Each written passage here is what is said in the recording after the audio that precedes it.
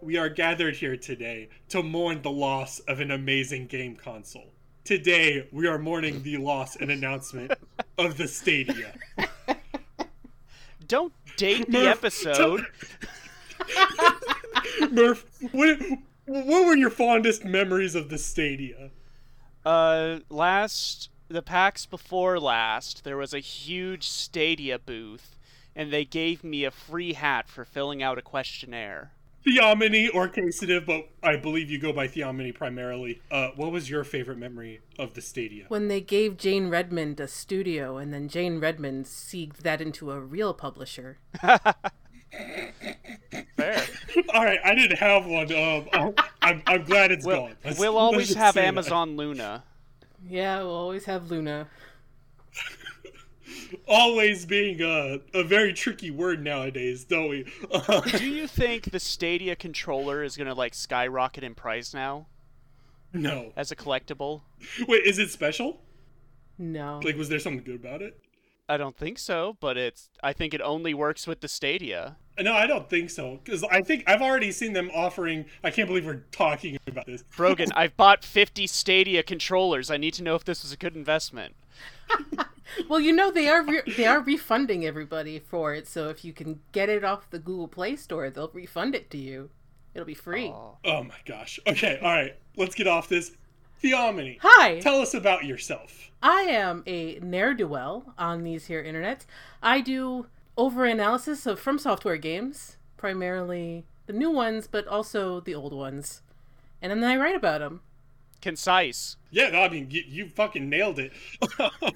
But, we're a general video game podcast, so can you tell us other aspects before we go into your content creation? What other games do you find, other than From Software games, interesting?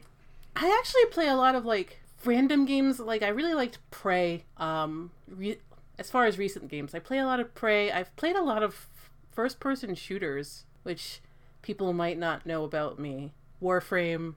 I played Dust 514 for a while, and some other cooperative shooter, competitive shooter kind of things. I guess that goes back to how I started with video games. How did you start with video games? So, 1989. The Stadia. The Stadia. Everybody started with the Stadia. No, I started in 1989 with an NES, and at one point, I think I had 80 games for the NES in pre-Clinton money, so that was a lot. BC, before Clinton. Yeah, seriously.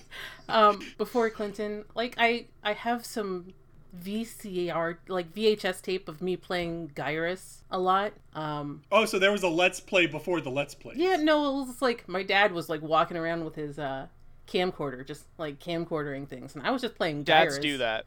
Yeah, dads do that. Dads do that. So there's video of me playing Gyruss at 6 years old, and then I got a Sega Genesis and I played a lot of Mortal Kombat to the point where I played a lot of Mortal Kombat at Blockbuster for esports, because Blockbuster attempted esports back in the early 90s. Oh, before esports though. This was the esport.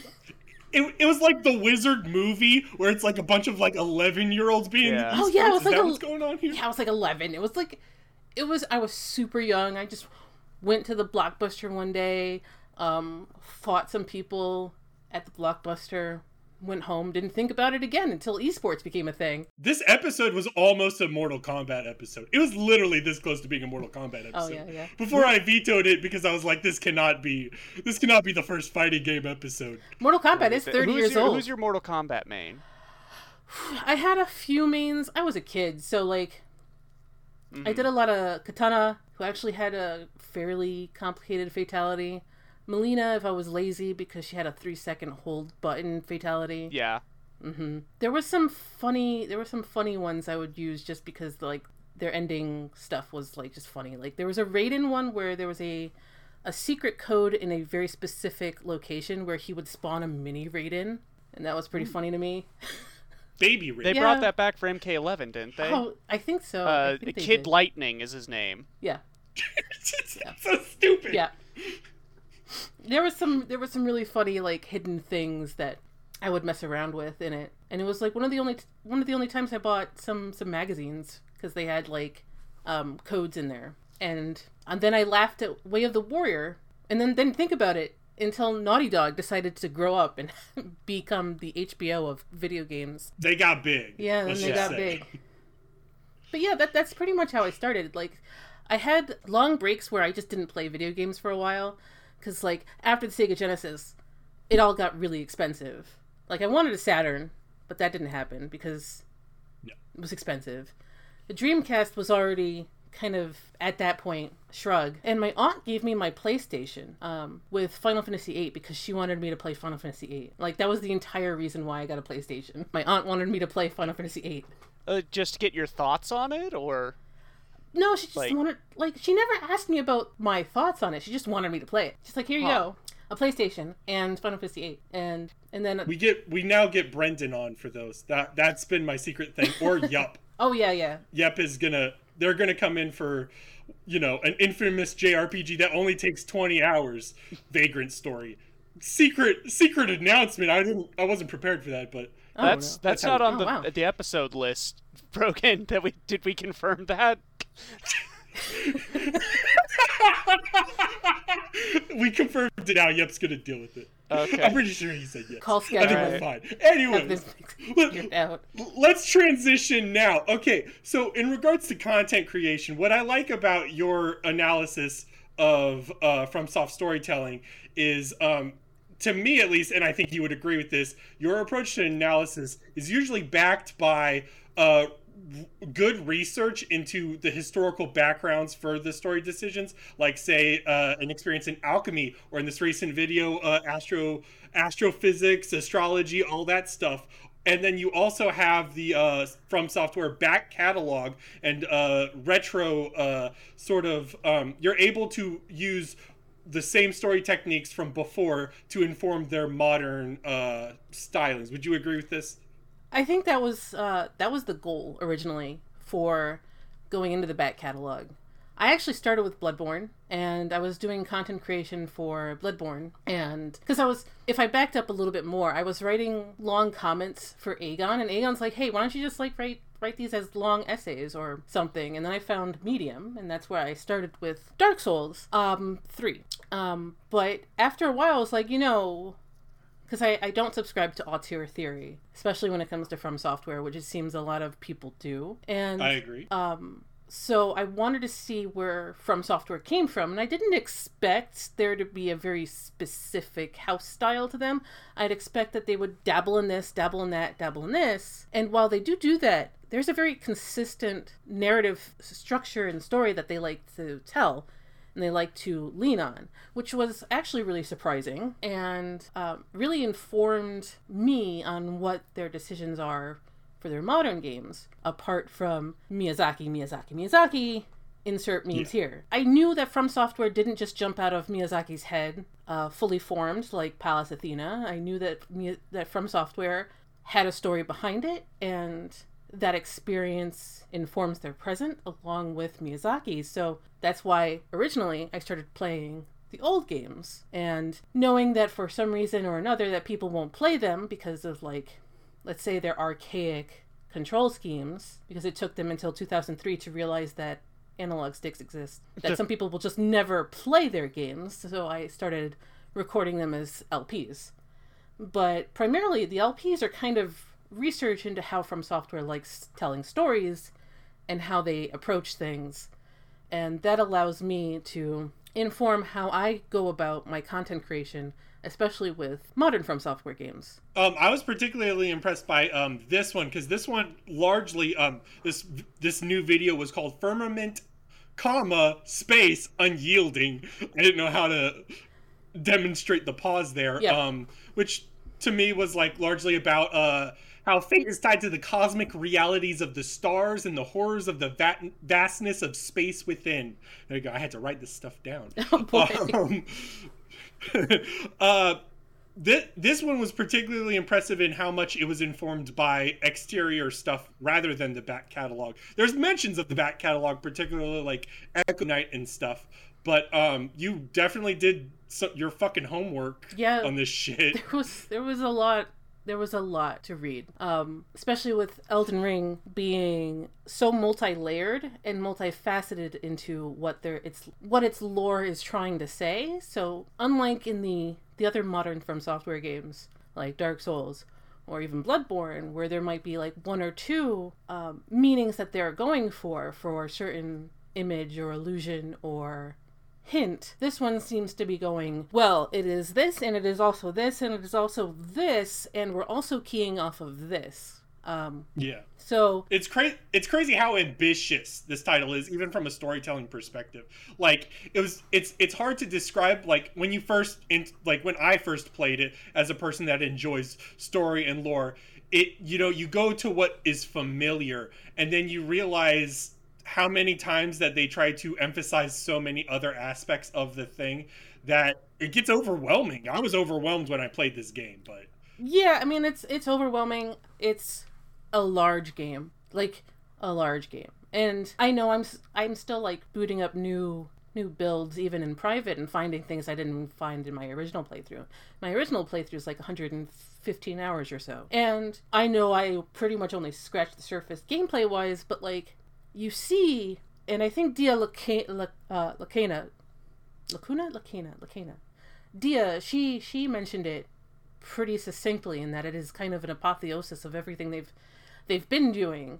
The cosmic horror that has been with From Software since maybe even its beginnings, which is pretty funny because a friend of mine had just finished throwing his emulators on his Steam Deck, and which we'll get to later. And for another time. Continue. He booted up Kingsfield 2J, which is Kingsfield 1 in the US.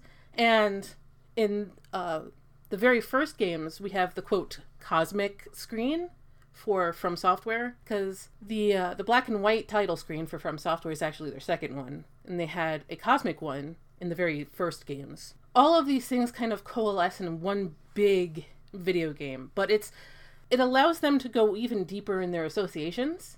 And, like, I found myself going into astrophysics, St. Thomas Aquinas' Summa Theologica, the Arecibo radio telescope. Like, all of these things ended up getting connections and drawing connections and then researching those connections to make sure I wasn't, like, matrixing. Crazy. Yeah. Matrixing, crazy. Choose one, it's probably both. And just going through there and making allusions and reading the lore that is in the game. And note, I don't really, unlike some people, I don't really engage with cut content. I don't know what you guys think about cut content, but like, it was cut for a reason. So I don't tend to absolutely look at cut content as something that we should take into account with regards to storytelling, because it was cut. It's not part of the storytelling. It was like a first draft that was removed and is a cool thing to look at, but not something to take very seriously. Especially like, I don't know how much of this is going to stay in, but like, especially, for instance, Elden Ring keeps updating, right? Or it kept updating for a long time, adding more onto quests and stuff. So it's very clear if they wanted it in and there was an issue with time, they would still put it in. Yeah. Like then it becomes very clear that some things were like they don't want in. Maybe they're saving it for DLC or something, but until then, it's interesting to see in a purely developmental standpoint, but I don't think it should inform large readings of the text. No. Right. It'd be like looking at like earlier versions of fucking The Highwayman and then going, oh yeah, this is clearly what this informs my opinion of Atticus Finch's character in To Kill a Mockingbird. It doesn't pan out the same way. Yeah. Like exactly. That's kind of how I see it. I know some people over on LoreTube do look at and engage with cut content. I don't really. It's not in my purview. I go with the Gold Master, the current version, and I stick with that. But like this last essay especially took maybe 2 months of research and writing, and it was always in my thoughts to do because of what I saw in the game, how much relied on the cosmos, and not as active maliciously in a way, or overtly actively malicious like in Bloodborne, but more passively, more like Shadow Tower. But I know people have heard me speak about Shadow Tower a lot, so I wanted to draw the audience's connection to Bloodborne at that point. But yeah, it's just, there was just so much that informs so much of what's going on. And I'm up to, what, three lore videos for Elden Ring now? It's just, I don't think I've gotten scratched nearly as deep as I can go, but I think this is... I try to make things that is, like, because one thing I was doing, like, it just takes fucking forever. At a certain point in time, you got to know when to stop, or you got to know when to stop for the specific video. Yeah. And I just haven't gotten there yet. Yeah. Anyways, we can move on to things. Murph, she mentioned earlier that someone got a Steam Deck. It wasn't you, but you did get a Steam Deck. Tell me about your Steam Deck. I got a new toy. I got my Steam Deck.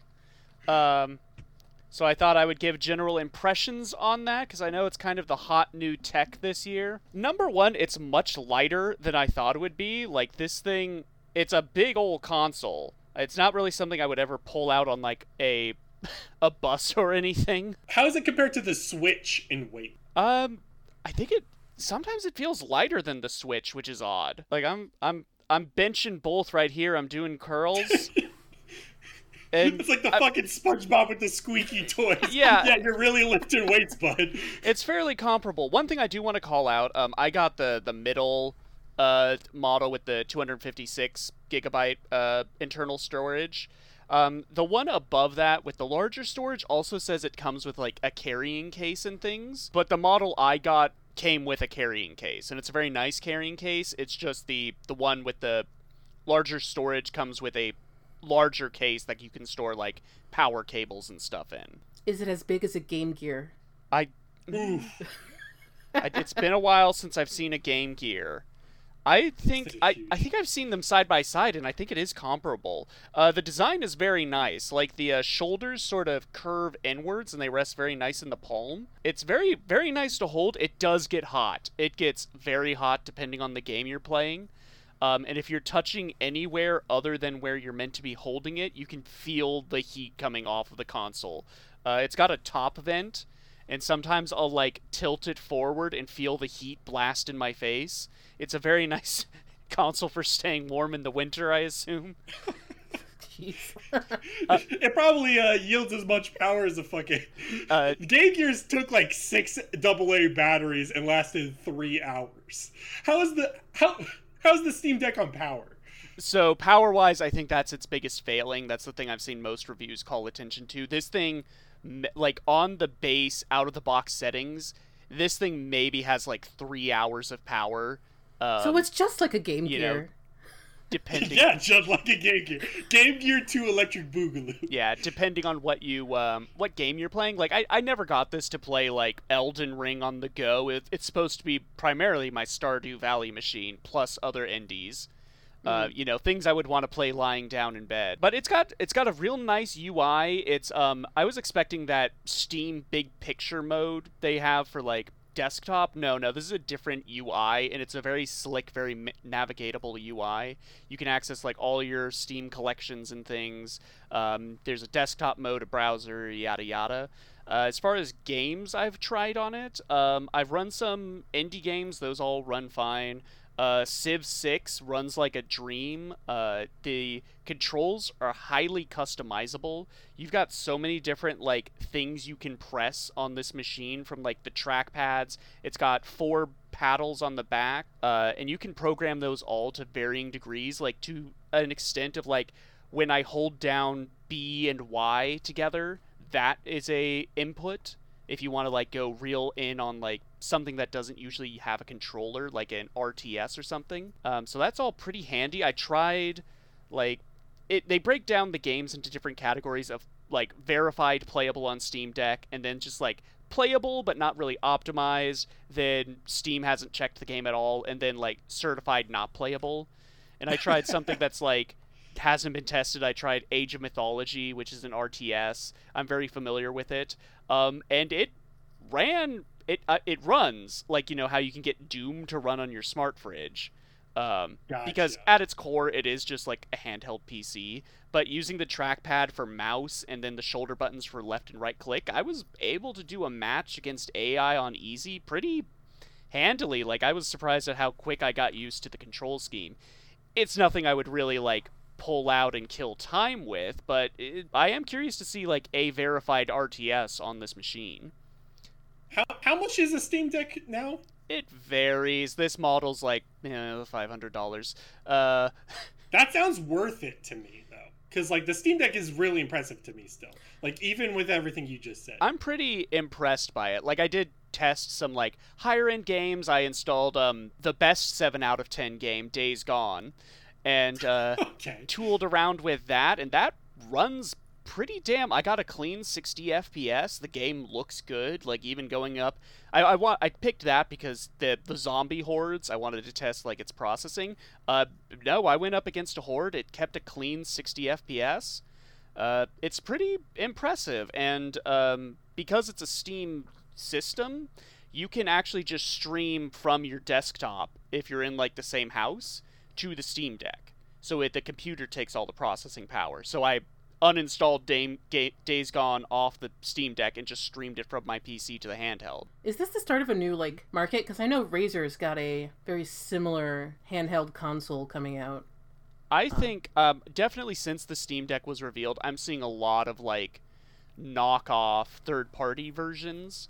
Like, I know there's a lot with, like, Ryzen processors and things. I follow the channel ETA Prime on YouTube, and it pretty much exclusively covers, like, different forms of emulation machine. And it seems every week he's doing, like, some new variation on a Steam Deck. One thing I did test was, since this is effectively a PC, that means you should be able to get Sony PlayStation Now and its streaming services, streaming from the PS4 to your computer. So this is like 3 steps removed for the sake of playing Bloodborne. Yes, I played handheld Bloodborne. I played Bloodborne in bed, cozied up. And, it plays. It does play. The issue is that you have that, like, issue of you're streaming it. It's input lag. Yeah, so there is... I didn't really notice input lag. What I did notice was stuttering. Like, every 10 minutes or so, it would stutter pretty noticeably. But I was able to go through Central Yharnam just fine, albeit with a New Game Plus character. So, I was killing everything in one hit. And I went up to Gascoigne and beat him. It works, and I wouldn't really continue playing it this way, but if I were to start a new playthrough of Bloodborne, I could see instances where I'm like, I don't really want to be playing on the TV right now, I'm going to go lie down or go in a different room, and I could just very easily pick up my Steam Deck, start the streaming program, and continue from there, kind of like a Switch. I think that's the most impressive part, is the fact that this is basically a mini computer that is powerful and meaty still. Yeah. So, like, dang. As Gascoigne would famously say in Bloodborne, that's a spicy meatball. Yeah. Very spicy. Oh, the meatball, it sings to me. Okay. I haven't tried any emulation on it yet, but I do know there's a third-party program called Steam EMU that was made, like, specifically for the Steam Deck. And also RetroArch is just on Steam now. So I'm going to test that at some point, but theoretically this should play up to like PS2 era just fine. Like I've seen gameplay of Dolphin Emulator. It runs very cleanly.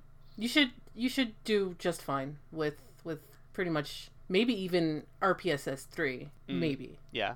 Yeah, like I've had lower end laptops before be able to run PS2 games pretty okay.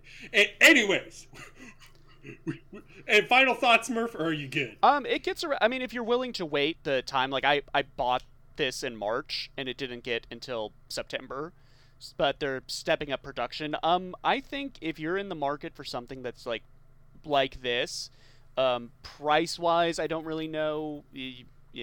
I don't really want to say like a hard yes, it's worth the $500, but for me, who doesn't really make a lot of big purchases every year, this was definitely worth the investment for me. Plus, if you get it on the right credit card, you can get extended warranty, which is nice. Oh. There you go. Yeah. That's I guess the dream. But I mainly got it to play small indie games on. So, Brogan, do you have a small indie game to tell me about? You tried so hard to segue. I love. That's why I love you, Murph. That's why I love you. I played the Outbound Ghost, which is I don't have any notes on it in terms of like who developed it or whatever, but it recently released this month.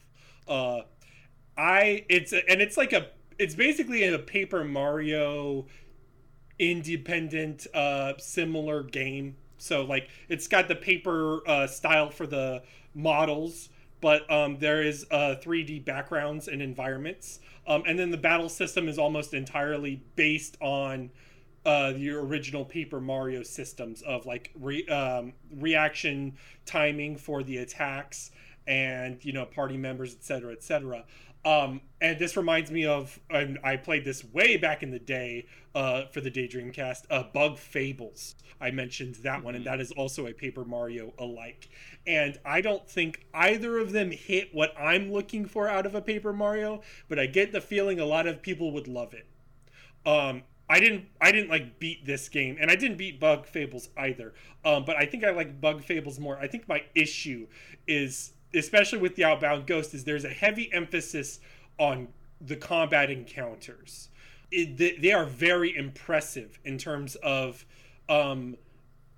number one, customizability. So like even when you start the game, you have many options for difficulty. There's many different bars or different options for you to customize the thing for your liking. Like you could even turn off battles completely for the sake of enjoying the story, which I probably won't comment on because I didn't finish it. But you can do that stuff for the battles. And then for the actual battle systems, it's like the badge thing expanded into a completely different, fully formed concept. And so that stuff's really, really cool. I think what gets to me about it is, number one, that focus on combat.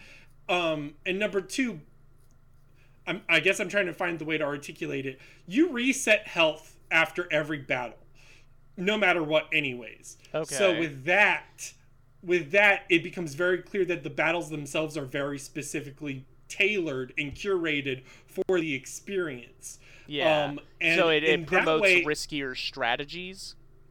Yes, and stuff like that. And I can appreciate that. But I guess with the amount of customizability, I found it hard to appreciate the design in some ways. I think the only way to truly appreciate the design of the battle system is to be in love with the battle system. And that's not actually why I play a Paper Mario. I play a Paper Mario for sort of the totality experience. My favorite Paper Mario is Paper Mario 64, by the way. Yeah. And the charm of it and all of that. And I think Bug Fables captures it more. A good example here is Bug Fables also allows you to customize difficulty and all this stuff, but it doesn't do it through bars in a menu. It does it through a singular charm that just increases the risk reward. That's really it. So that way the design is still tailored, but then also the health carries over and all that stuff. So you're still playing a more fundamental experience there.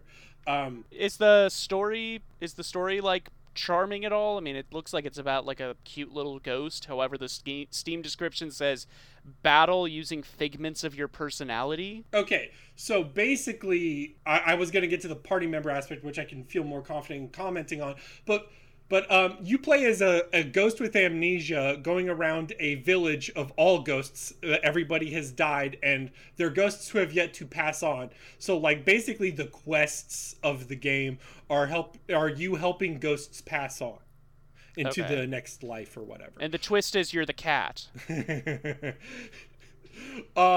I think what got to me a little bit, and maybe this is a minor complaint, but I also felt it with Bug Fables. I don't know, maybe this is just a me thing, but I find that Bugs and the Cloud Ghosts are a little too, I don't want to say the word generic, but they go into a zone where it's as if you played Super Mario RPG and every character was Mallow. Yeah. But that's not necessarily like...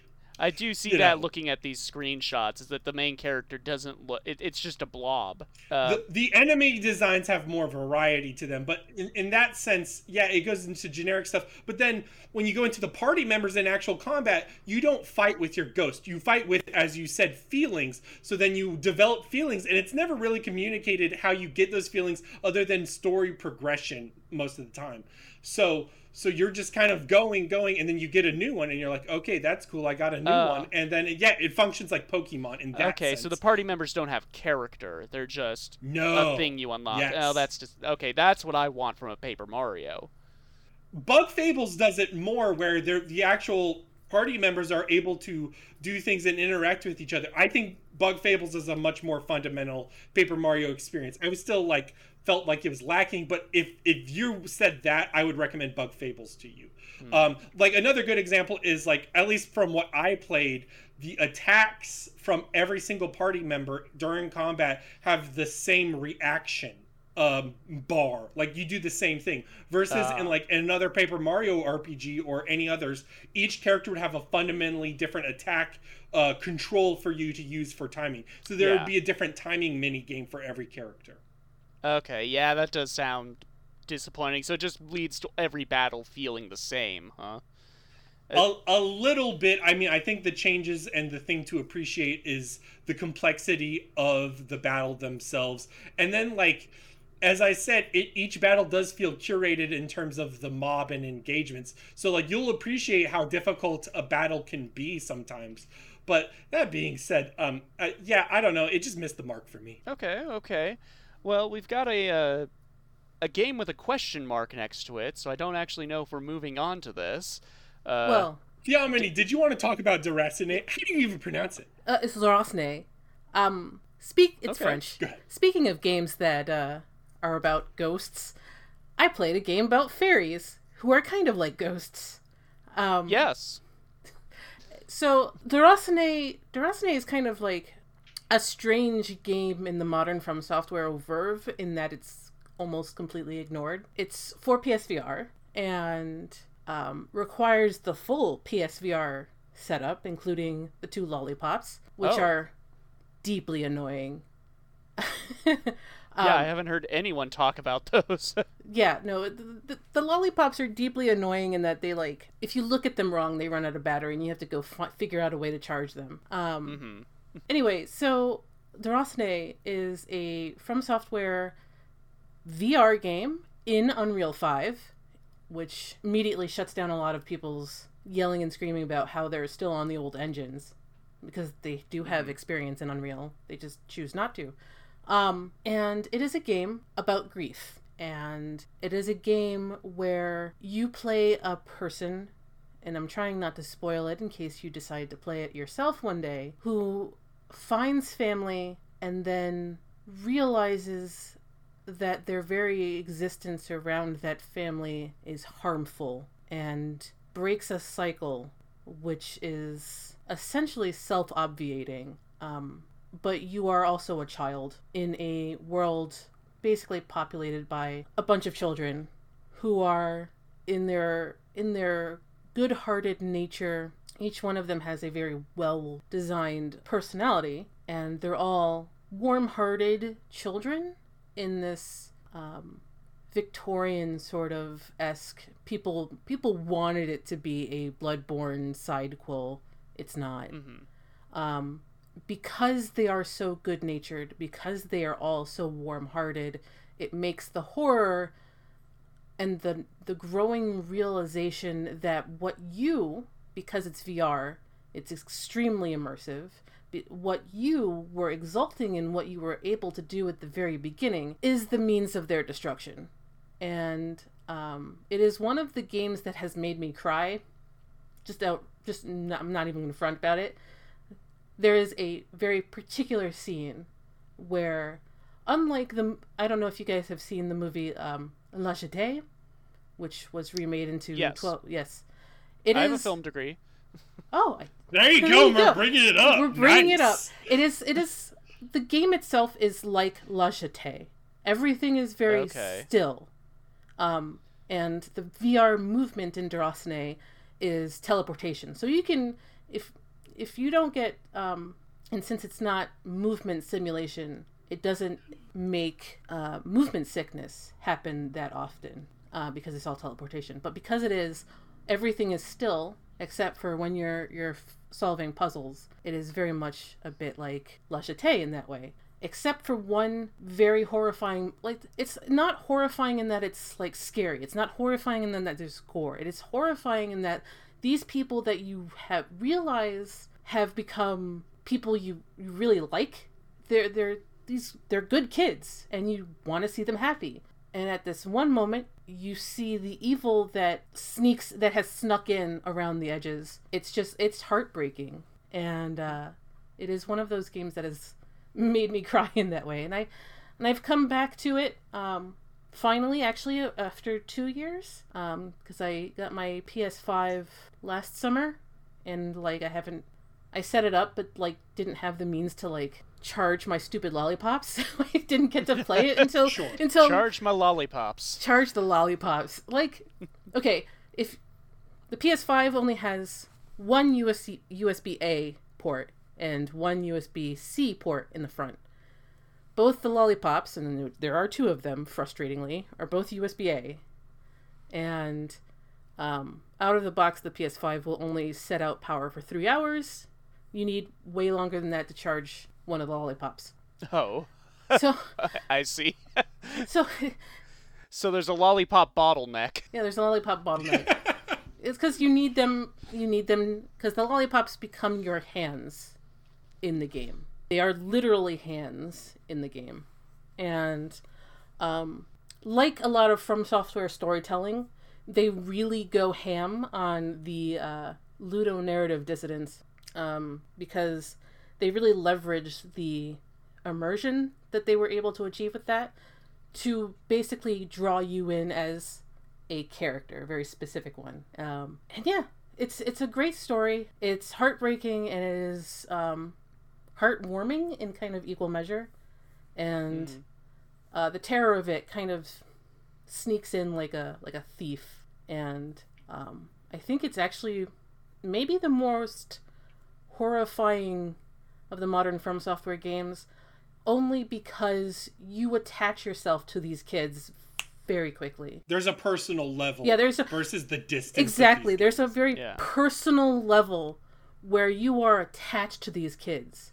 And there's a hidden kind of Easter eggy kind of thing, like a challenge to find all of these coins. And when you drop in all of these coins in the special piggy bank, it opens up. And what opens up is a small ring for your pinky. And then you realize that this ring is on every one of the children's hand because the ring is symbolic of their familial bond. And you get one, and you are able to put it on your own finger. Like, it really goes ham on that, like, that kind of It wants you to build immersion. a family unit, and then it uses that to tear it down. Yeah, exactly. So I think it's actually the most horrifying of the From Software games, and I'm really mad that it got summarily ignored, or like the gaming press from the time was like, I don't understand, it's kind of janky. I sit on the listen, I sit on the floor. I actually don't stand when I'm playing VR. I sit on the floor. I have never had the problem that these people have listed playing Déraciné.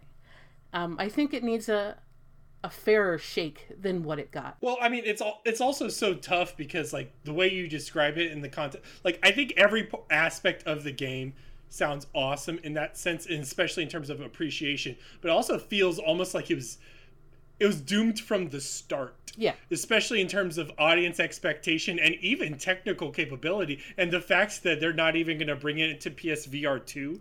So, like, there's those aspects, and then those aspects of, like, oh, people want a Bloodborne, and people want violence. People really thought it was a Bloodborne sidequel.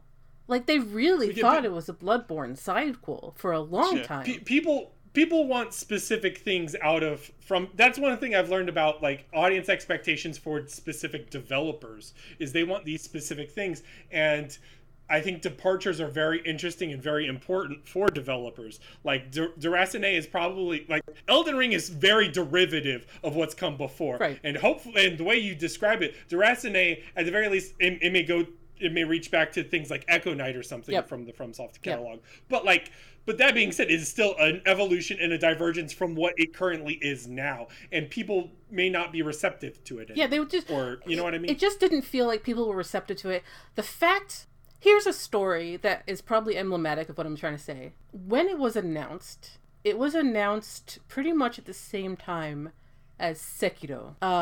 And these E3s were, I think, virtual at the time or something. It was on video. And like Sekiro got the spotlight, and then Sony had like cut off from the main video or something, and like Easy Allies was still running like their minor sizzle reel on the side. And all of a sudden there was a From Software logo, and Easy Allies was like, wait, what? And like they threw it up on the screen. It was Déraciné. Like it felt like an afterthought with US marketing. The US physical edition, which was GameStop only, was kind of an afterthought. Like that sounds like a lot of VR content though. Yeah. That legit sounds like so much VR content. I don't know how it is like overseas or whatever, but I get the feeling even now people don't know how to market VR as hardware. And given that From Software is a self-publisher in Japan, they were able to put together a very nice package with the OST and some other things in unlimited edition package. But like that, none of that happened in America because they're not publishers in America yet. They're trying to be. Do you think that this needs to be played in VR for like to be the most effective? Like, do you see it eventually like escaping VR and maybe finding a market on like PC? I'd love it to, but I also know that it does need to be on VR. Like if somebody can move it to Vive or what's the other one? Valve Index Oculus. I have no idea anymore. Like that's one of the other bigger problems is like the content for VR isn't unified on one broad platform. Like they're all fragmented. I hear so all then the you have PC to, ones are kind of unified, but like the console ones are definitely not because PSVR is like Sony saw a few peripherals nobody was buying. See also the iToy and like hacked a solution together. iToy. iToy is a future Daydreamcast episode. I still have my iToy. I still have. Oh yeah, I got it in a box.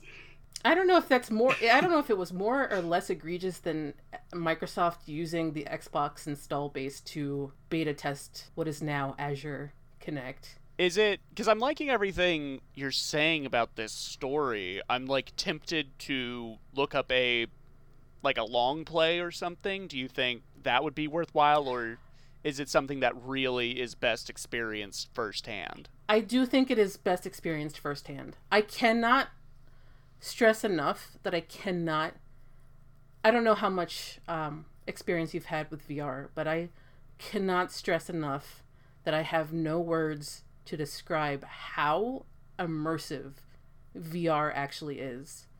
Even the PSVR with its limitations and people complaining of screen dooring, you forget about that.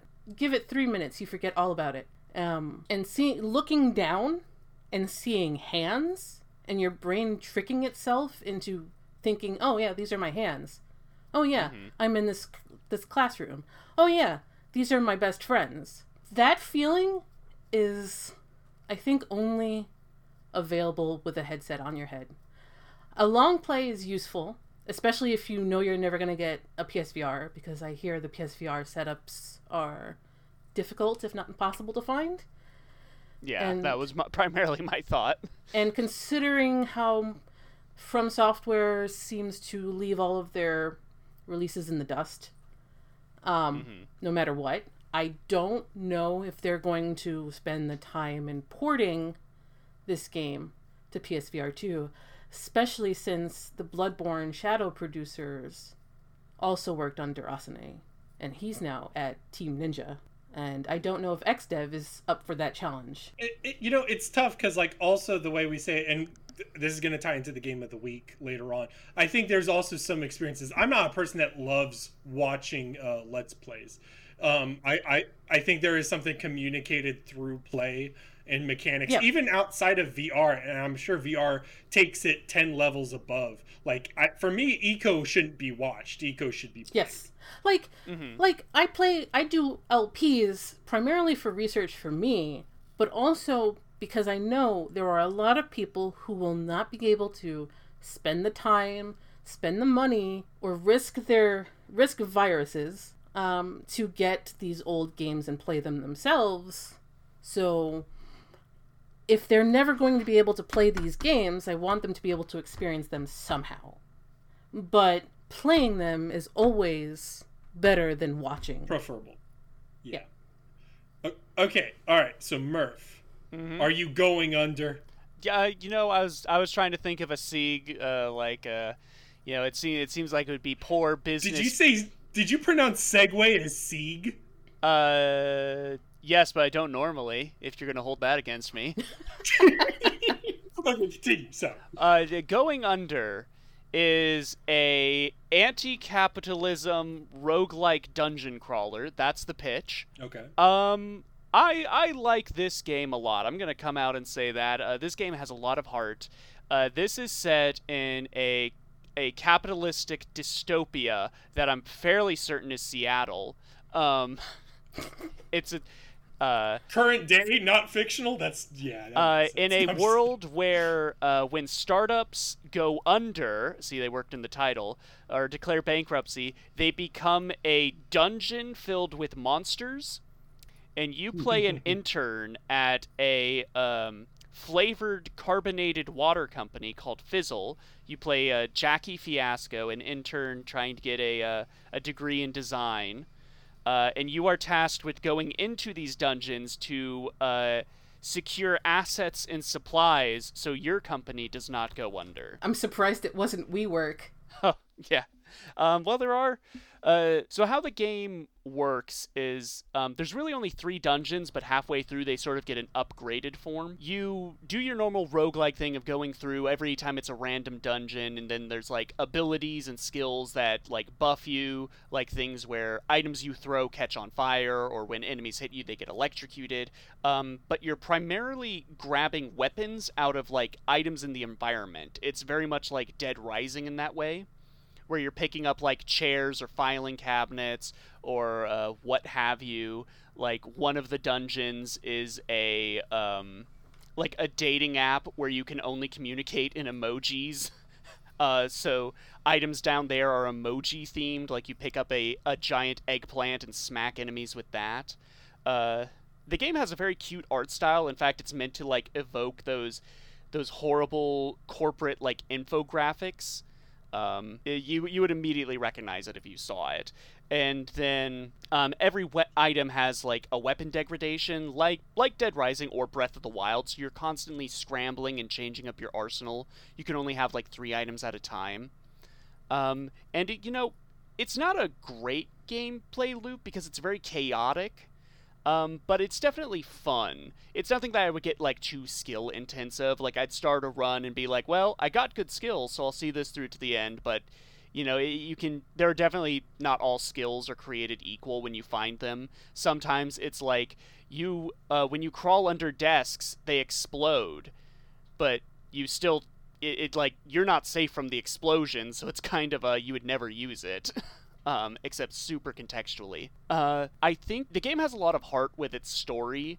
Particularly, it's very biting in the satire of like corporatism and things. Like everything that your manager like tells you to do is at the whims of like, well, if you look at the AI generated chart, companies that do this are more likely to succeed. So you should go do that. The realest moment is at the very start of the game where you're getting introduced to your coworkers and your supervisor is like, all right, tell us your name, how old you are, where you were born, and what your deepest dream is. And your character basically says, I'm 19, my dream is to have healthcare. It's just a very fun game. I beat it in like 10 hours, and the last dungeon isn't that fun. It's a bit of a slog, and unfortunately you can't replay the last dungeon, which is an issue for me because there's not really much of a post game to this. Like I only unlocked like 50% of the skills, and I don't really have a desire to go back and get the rest because I've beaten the game, and it's kind of has that like Zelda issue where the post game is just right before you finished the game, and that's when everything is the most on fire. So like the hub area is kind of a mess to look at. This makes all sense. But you would recommend the game, of course, right? I would recommend it. The biggest laugh I got is it has kind of like in Hades with Chaos, like one of those classic, like, you get a buff at, like, the cost of, like, some sort of temporary downside. And those are given to you by the Entrepreneur, who is a vampire living in the dungeons, who is literally the guy from those old, like, YouTube ads where it's the guy that's like, I'm here in my garage with all my cars. Ty Lopez! Yes. The classic! No, it is straight up that guy, because his area is his garage, and his cars are blocking you getting to his buffs, so you have to talk to him. That's good. I dig that. I like the game a lot. I would give it a hearty recommend. Speaking of corporations... Yeah, speaking of fucking... Whew. I have been lightly playing. I haven't played since they added Multiversus, the Warner Brothers property amalgamation promotion thing, Smash Bros. Clone. I haven't played since they added Rick Sanchez. So you're missing out on all the meta. Oh yeah, I'm missing out on Pickle Rick and Mr. Meeseeks. Clearly, I wanted to like. Because I also played the other, and I never talked about this on cast. I played the other Smash Bros. Clone. That was the Nickelodeon TMNT All-Stars. Smash Up. Oh, that one was a classic. Of course. Proceed. No, but I played Nickelodeon All-Stars, and both of them, I think Multiversity is better. Multiversus. Is it Multiversus or Multiversity? I don't even know. Multiversus. Multiversity is something else. That's the Grant Morrison comic, yes. Yeah, you're right. The thing I didn't like about the Nickelodeon All-Stars was how bereft of content it was, other than the bare essentials for it being a mascot platformer. Yeah, it didn't even have voice acting at launch. It didn't even have voice acting or items at launch. Oh, right? yeah. It seemed to only cater to people who liked Melee. And look, I like Super Smash Bros. Melee as much as the next guy. But Brawl is the It's best a good one, game. we're agreed. I legit think Smash Ultimate's the best one. 100% Smash Ultimate's the best one. Brawl's pretty good. Brawl's up there. But like Brawl has things to support other experiences. What I like about Multiversus at the very least is the idea that it is built around a gameplay thing that feels kind of satisfying. It's meant for 2v2 co-op. So in that sense, the gameplay loop is fundamentally different and more satisfying. They do have 1v1 options, but you can tell the game is meant for more team synergy. And I appreciate that. What I don't like is, I don't know. Who's the most broken character in Multiverses? I haven't been keeping up, but it used to be Tom and Jerry. Okay, things video games make you say. Yeah. I guess the thing I don't like about it is the free-to-play elements of it locking characters off. And then I also don't like... Yeah, it's that weird Space Jam vibe, man. The Space Jam Multiversus... It's just a little weird to be fighting as the Iron Giant. Yeah, you know, it's one of those things where I think the real thing is Smash Bros. Elevates the intellectual properties they're in. Like, it's a good thing that, like, fucking Sora's in Smash Bros. And Richter Belmont's in Smash Bros. And Little Mac's in Smash Bros. These elevate the franchises, and it, you know, you could say it in the same way where it's like, oh, you know, Nickelodeon All-Stars or Multiversus promote these brands that haven't been around. Like, I'm glad Multiversus has Gizmo from the Gremlins in it. I love Gremlins. But it feels more shallow, and it feels less earned or something. Yeah, I don't know. It's some weird a thing I can't necessarily articulate. Maybe one day. I'm going to keep playing this, so maybe I'll articulate. Does it kind... Because this is the vibe I got, and again, it's hard to articulate. It kind of feels like if we got Smash Ultimate without Smash 64 through 4.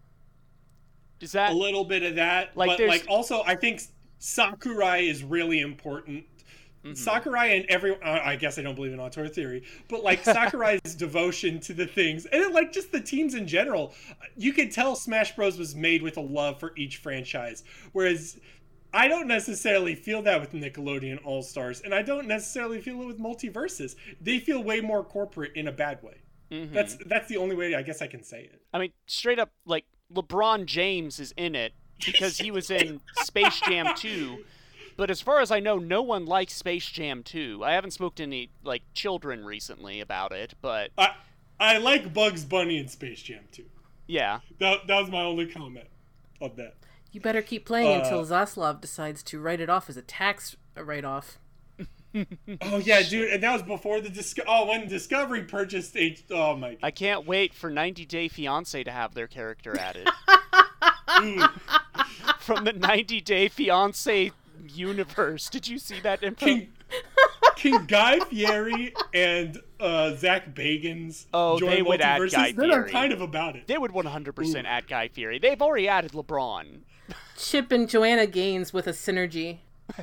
I've circled back around. I'm kind of pro this game. So, yeah.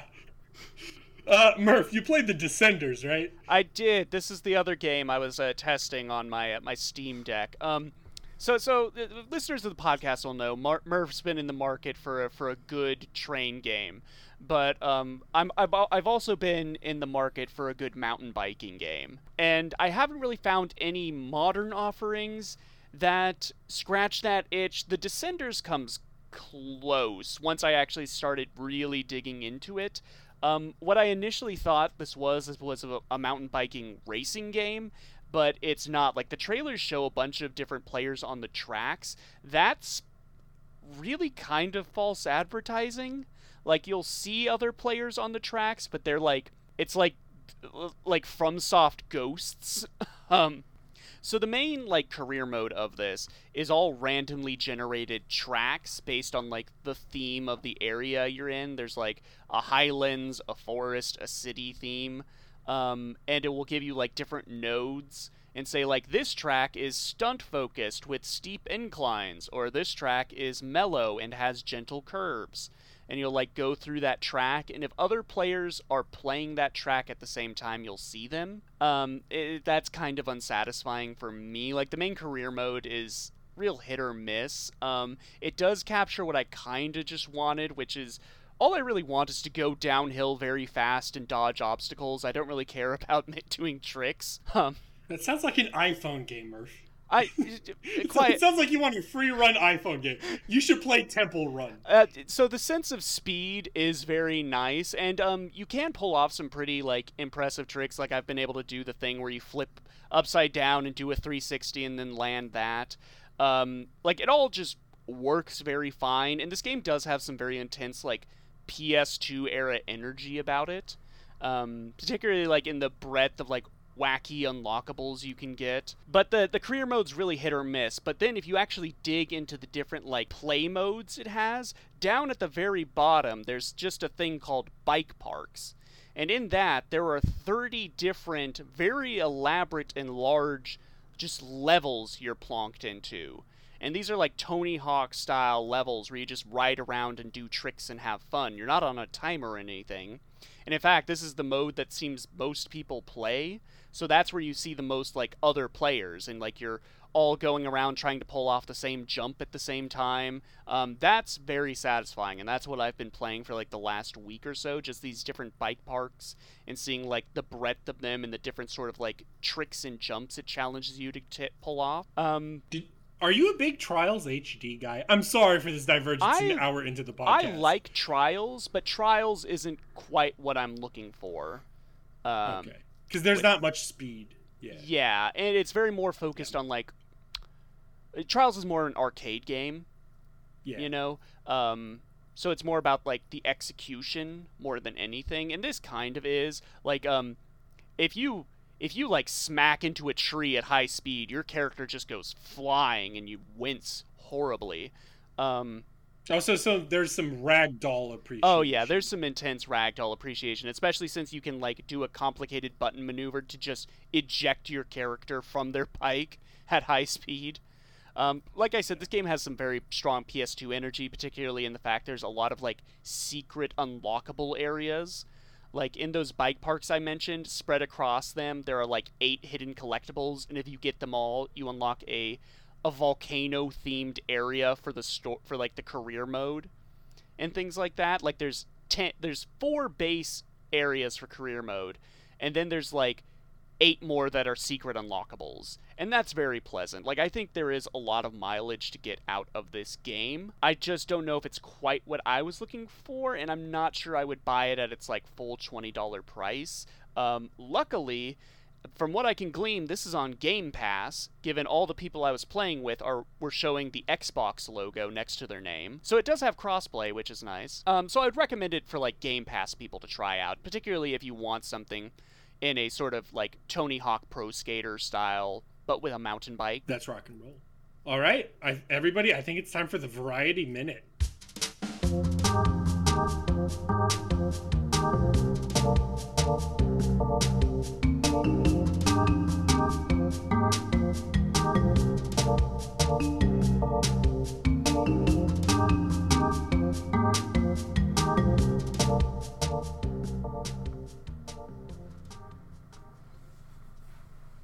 The Variety Minute jingle is done. Yeah, we edited that. Okay, so this week's Variety Minute is escort missions, and I did not prep for this at all. Theo, what's your favorite escort game? Escort mission or escort game? Jeez, can I say a genre? Like, sure. A lot of first-person shooters have escort missions. It's a game type. Yeah, it's a game type, and I guess it's where it started from, and I guess where it got most of people not liking it. I guess because most... Well, back then, instead of it being an AI, which I suppose we will get to for this, usually it's a player or playing as a character that's not incapable of things. I think of like Team Fortress 1 and then having the civilian class. Yeah, Warframe has one, but like Warframe's escort mission, by the time I started playing Warframe, is like, yeah, whatever, you can leave the person you're escorting behind. As long as you make it to the end, it's fine. So, like, it's kind of nerfed there, but it really feels like a lot of escort missions just got, like, its derision because bad AI and really punitive gameplay. I think escort missions are kind of one of those things like water levels, where they get a bad rap primarily because the most popular examples are just really poorly implemented. Yeah, I agree. I think the most famous example is like Resident Evil 4, but even like I said this when we did the tier list, I said, I have no problem with Ashley Graham whatsoever. And in fact, I was kind of thinking that anyone who did complain about having to protect Ashley is just bad at the game. I'd agree with that. And also, the instances of having to protect Ashley are so rare, I don't really know why it got the label as a escort mission game. The other example that came to mind as, like, very much put forward as an escort mission done right was BioShock Infinite, which I'm very questioning on. Because it's not so much that you're escorting Elizabeth, she's just kind of there. In fact, I forget she's there until, like, the combat stops and she and Booker have to talk to each other. Well, Elizabeth can't die is, I think, one of the big things there. So then it becomes just an NPC that just follows you around no matter what, right? Yeah, and she, like, helps in combat, but like I said, I forget she's there. It's kind of like Last of Us with Ellie, which is, like, it's... I don't need one more thing to keep track of in Last of Us, but I just don't know why it's labeled exactly as, like, an escort mission game. Like, I think there needs to be some delineating on what the term means. Have either of you played a Plague Tale? Yes, I love a Plague Tale. Yeah, Plague Tale springs to mind. Plague Tale, yes, I would say that does follow into a more... Well, Plague Tale's kind of like Ico, where it's...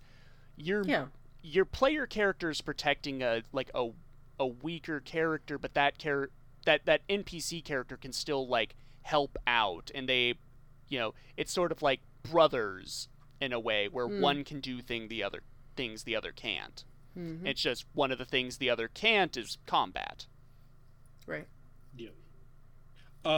I think one big one that I realized quickly researching lists here is Dead Rising, and Dead Rising is a game I love. I love Dead Rising, and it's so fundamental too. Because like I played Dead Rising 4, and Dead Rising 4 completely removes the escort missions. As soon as you find a person, as soon as you find a survivor, they just leave. They disappear into the ether. Whereas in the previous games, it was like a big thing to find somebody and have to take them all the way back to the safe house. It was a journey. It was like a thing you had to invest time into, because time is a big deal in Dead Rising. Yeah. So, and it's a core part of the gameplay too. So I actually really enjoy the escorts in Dead Rising, and even then, the AI is not very good in Dead Rising. No, it is not. In fact, I would argue it's one of those games that gave escort missions a bad rap.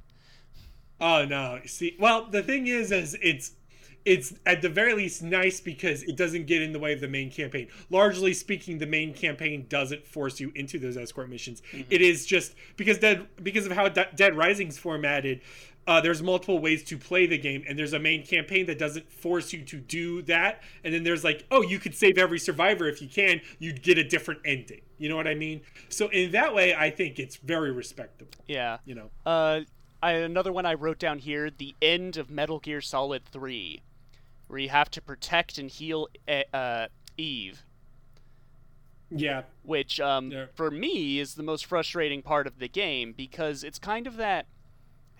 I think escort missions kind of fall into that slot of, like, gimmick levels for some games, where it's like also in Metal Gear Solid, like the original, there's like the level, it's like, Snake, you can't use your weapons. And it's like, oh, so now I have to like learn to play the game differently now in like this, you know, penultimate moment. And that's how it felt in Metal Gear Solid 3, where it's like, okay, now I need to like think incredibly different about how I've been playing the game up to this point. And that's like frustrating. It's kind of like having to teach an old dog new tricks. But isn't that also kind of cool as a design decision? You know what I mean? It depends greatly on the implementation. I would rather a game be built from the ground up with that idea rather than changing what the game is to accommodate it. That's a really good segue to the thing. But do we have any other ideas of escort missions?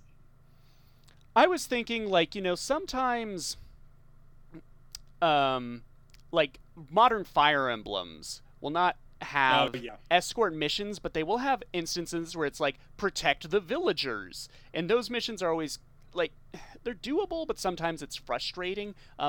More what I was thinking is instances where the game tricks you into making it an escort mission. And again, like those Fire Emblems, they always have the unit that's like the villager, who starts like super weak but has insane like stat growths. So you need to like kind of babysit them and get them like their, like have everyone else whittle down the enemy and then have them come in and get the final kill so they get the experience. And those instances I always was frustrated with, because it's like at any moment like a mage across the map could just blow them up, and then you have to restart the save because, you know, you're playing with permadeath because you're a big boy. I think it kind of falls into that like Dead Rising scenario like you're talking about. Like the content, it's optional, and that's, I think, I lost my train of thought. It's all good. I realized when we were talking about it, horror actually gets a good bit of mileage from this, because it's vulnerability, but it's also vulnerability in a way that you can't control, and removal of control helps in horror actually. For me, I don't mind so much like when, like, Silent Hill's a good example. In both Silent Hill 2 and Silent Hill 4, you have NPCs that you have to make sure don't get hurt. They can get hurt, actually. They can't die, or else you'd get in trouble, let's just say. Yeah. But like they can take damage and affect your endings or whatever. In those, I think those are perfectly acceptable, and I think work in different ways. And it really depends on the artistic execution, you know. How much the NPC, because primarily I think escort missions are done as like a storytelling mechanic more than a gameplay one. You know, it's how do you get the players to care? How do you get the characters to care about the story? of this like weak, vulnerable character? Well, you make them protect them in the game. It's young wolf and cub, baby. But if the NPCs are like imposing on the player, then they're just gonna get frustrated with the character and not form that emotional attachment. You know, I think about like to me, like, all the most frustrating escort missions I've ever done in games are in, like, the Zelda franchise. Like, Twilight Princess, when you have to, like, protect that carriage while moblins right around it shooting flaming arrows. Man, I spent, like, 4 hours stuck on that because the stupid aiming didn't work right. And at the end, when you, like, get to the end with the characters you rescued, I'm like, I hate looking at them now. I hate that I had to, like, spend 4 hours protecting their ass. You know? Yeah, absolutely.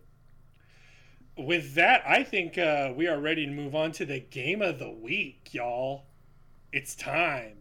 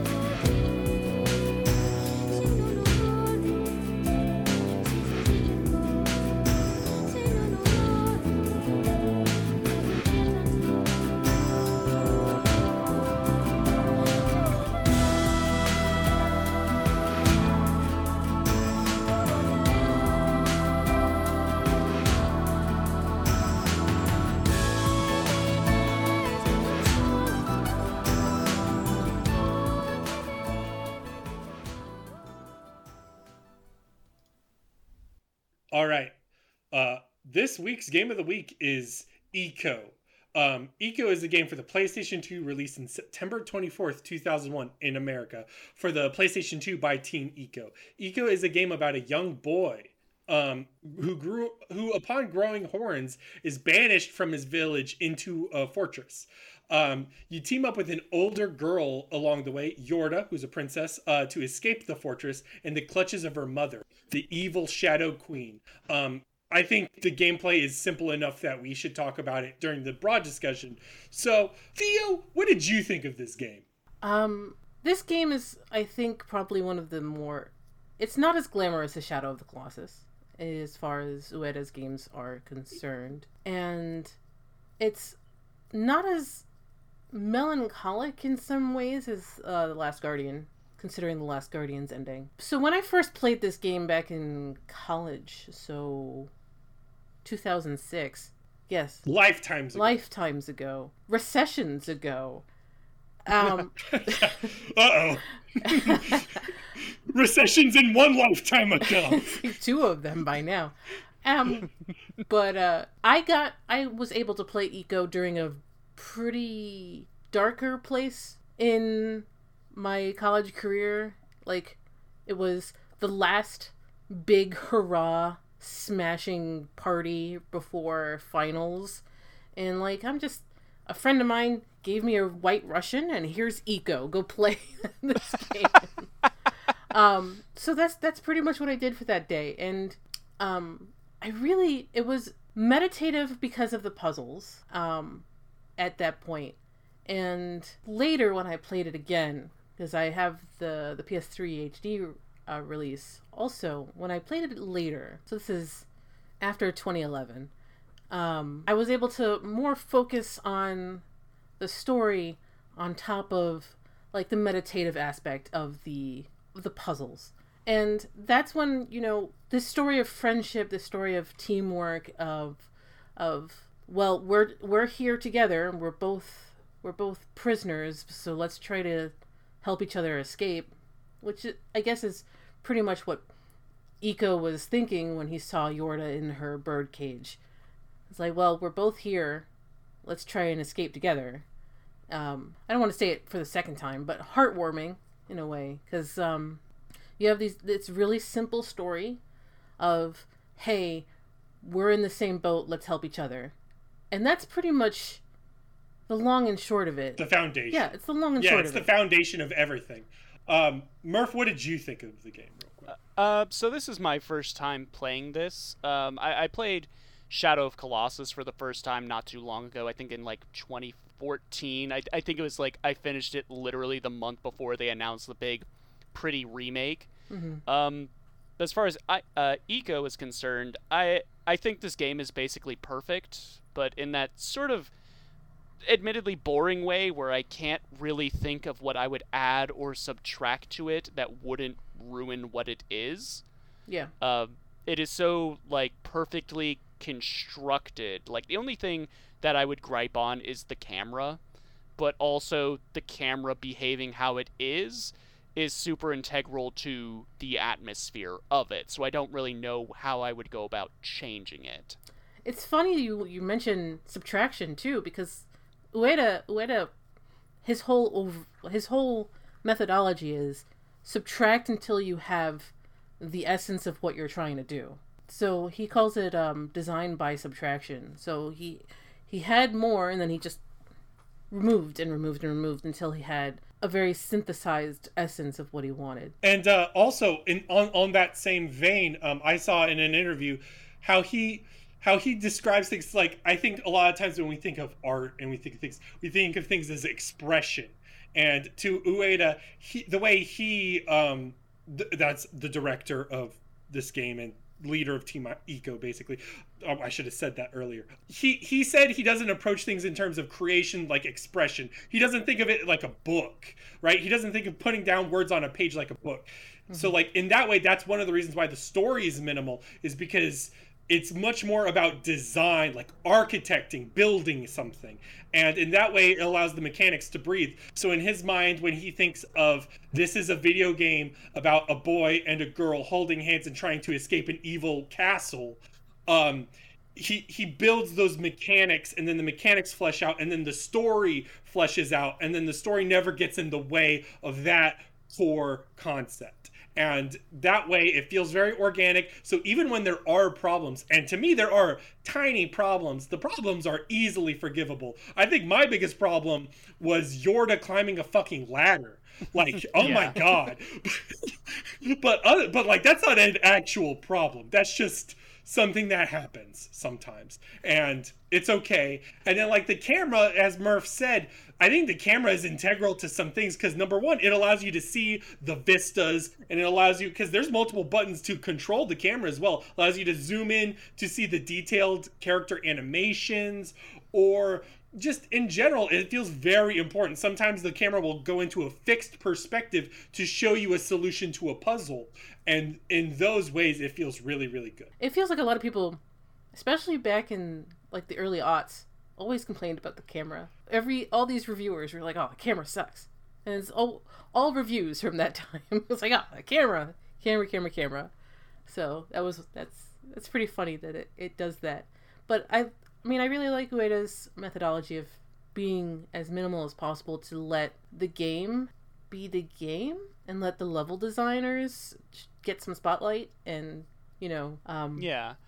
Right. I think a lot about, like, modern design aesthetics that go with, like, this sort of, you know, oh, the game doesn't hold your hand. It's not going to tell you how to play it. There's no tutorial. And it's like, looking at it like a game like this, it's like, the game's telling you what to do. It's just not using text. It's using visual cues. Right. And I think that's something that a lot of these, like, you know, uber gamers miss out on. Is it's not the lack of help. It's just the difference in how it conveys that help to the player. because everything's very clear where to go, what to do. Like, you can push and pull boxes around, but there's no like way you can soft lock yourself. If you push a box off a ledge, that's probably where the box is meant to go, Yeah, Eco's not sitting there like Batman in Arkham Knight and going, ugh, maybe if I pulled this box. Yeah. Subtle storytelling. Sometimes if you like sit there long enough, the girl will point at something and be like, "You want to look at that? You want to try that?" Yeah. Which I did. It did happen to me once. Did this game remind you of Myst, Murph? It is very Myst-like. It's very liminal in that way. Yeah. Especially sort of like I described Myst as like, it's the quest for someone to talk to. This is sort of the inverse, where it's like the quest to protect the only other person you found in this place. It's to protect the only person you can talk to. Yeah. Well, you can talk to them, you won't understand each other. Yes, and that's very interesting. There's that communication barrier that is really cool. It allows the game to be visual, and it's not like you can't understand what Yorda is saying in her weird language. And also in the PAL version, I believe after New Game Plus or whatever, they reveal what she's saying, but it's very clear. She's not saying complicated things. She's saying very simple things. Yeah, she's not dropping lore in her dialogue or anything. I mean, you get what she's saying from her emotions. There's a lot that's conveyed just through the body language. Like when you first pair up and you exit that like initial room, and there's your first couch, which I love that the bonfires in this game are couches. I don't know why I use the term bonfire, save point. But, you both just sort of sit down on it, and you both just kind of, like, sit and, like, take in the weight of the world. And there's a lot that's, like, conveyed with that as, like, your save mechanic. What did you think of the last, 45 minutes? The last 45 minutes, you are without Yorda. You get no save points, and you have to navigate the last section of the castle by yourselves. That was probably the hardest part when I was first playing it, and I know this was like your first time, so I'm actually kind of curious how you guys. So there are legitimately no save points in that whole section, because I kept feeling like I missed one. Nope, okay. No save points because you physically can't. You need Yorda to save. You have to have Yorda to save. Okay. She activates the couch, I see. Yeah. Yes.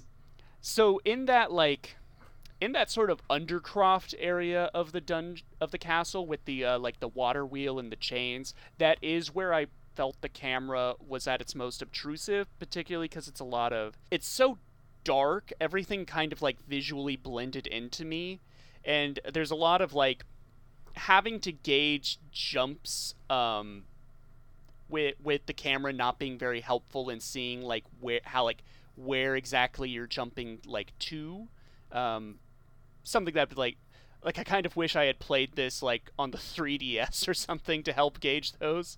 But as far as like once you're out of that platforming segment and then you're in that sort of the penultimate fight against those shadow creatures, that's where I pieced together what the shadow creatures are, and I had a big oh moment. Yeah, there's a lot of oh moments like that in Ueda's games. It's like the Eco one. I literally just had like the stupidest moment where I was like, they have horns. Oh, wait a minute. Yeah. It's a punch to the gut at that point. Mm-hmm. Sort of like the punch to the gut to what you realize the Shadow People and Shadow of the Colossus are doing. Yeah. And I was gonna, I know, I've always heard that these games are in continuity. My immediate guess is that Shadow of Colossus takes place before Eco. Am I in the ballpark with that assumption? It's not unlike Yoko Taro, who will go off on stage plays and tell you exactly how they are connected together. Ueda and Miyazaki will never. It's all implication. For all we know, they're not. But there are suggestions that they might be. There are suggestions that Momo is the Shadow Queen. But no one will ever know. It's all up just speculation, and nothing is set in a save point. Fun fact: the original Shadow of the Colossus save points are modeled after PS2 save cards. Yeah. Really? Like Yes. like where you would go to save, it was shaped They like look they look just like save cards. Yeah. That's weird. That's huh. I don't know what to Well, do with no, that. I mean, to me that evokes something that's like, number one, like the save card thing communicates, oh, this is a safe spot, and the couch communicates, oh, this is a place of rest. this is a place it of just rest. has like a weird modern sensibility to it, right? Which makes sense because it's a video game, but like because of the minimalism, it allows a sense of abstraction. For me, this is a game where I don't really care about continuity. Yeah. This is a game where I Yeah. sort of, you know how. Murph, you know how like sometimes you describe like playing Pokemon as a game where you fill in your own story? Yeah. I did that a lot with games like this or the original Nintendo Legend of Zelda, where there's enough minimalism there to where I don't need to think I'm Link. Yeah. Yeah. Instead, I think I'm a boy in a forest. It's a yeah, vibe. it's a lot of vibes. This is a Yeah. vibe game. What you know is that Yorda is the daughter of the Shadow Queen, and Yorda, for some reason, was entrapped in a birdcage, and she and Iko just want to get out because Iko is not going to sit in a jar until he too becomes a shadow person. So, like that's what you need to know. That like everything that happens before and after is before and after. Yeah, it's a bottle story, and I'm always impressed with games that are able to do, like, just set in one location, like just one building, one structure. And I think this game just has great continuity, or not continuity, interconnectedness between the areas, where it makes all sorts of like physical, logical sense. Like if you did a top-down view of this castle, you would be able to ID where each area is in the game. Yeah. Absolutely, and they even do things like because you got to activate like two towers to like open the big doors, the front doors to get out, and both of those temples are basically the same but mirrored, and it's only very, very slightly different. Yeah. So like in that way, you know what's impressive is this game doesn't sacrifice the environment's integrity for the sake of gameplay. The game is able to intertwine level design, gameplay, and the environmental realness and the living, breathing world all into a nice blend in a way that feels very organic. The castle And itself is a character. Like, Yeah. you might as well equate the castle with the Shadow Queen, because the castle isn't overtly an enemy, but it isn't like your friend either. Anytime you're inside, it is so dark and dreary, and then when you step outside, it's like the warmest summer sun. Yep. And that communicates a lot with like Yorda, for instance. So like when you're carrying Yorda around and you're outside, it's bright, and then like that those last 45 minutes, the reason why they're so dark is because you're alone. Yeah, and she's basically made of light. Yeah. Yes. Essentially, and, she and the game is glows. able to communicate this. Yeah. Yeah. Did you Yeah. guys get to play the hidden player 2? Because I did didn't, not. because I emulated this, but I don't. How would that the work? PS3 HD remaster is based on the PAL PS2, and in the Mm-hmm. PAL PS2, a person who sets a controller on player 2 can take control of Yorda. And open doors? Yeah, I mean, she Or- does the Yorda thing, but they can walk around as Yorda instead of Okay. relying on that her would be AI. helpful in like the shadow demon fights, even though I don't really think that those are so much a problem, but It's not a huge problem, but it's pretty fun. okay. We should talk about the actual fundamental gameplay. So like the fundamental gameplay is like, yeah, you basically have to hold Yorda's hand or call out to her, and you bring her from room to room. She can open the main doors that allow you to go through places.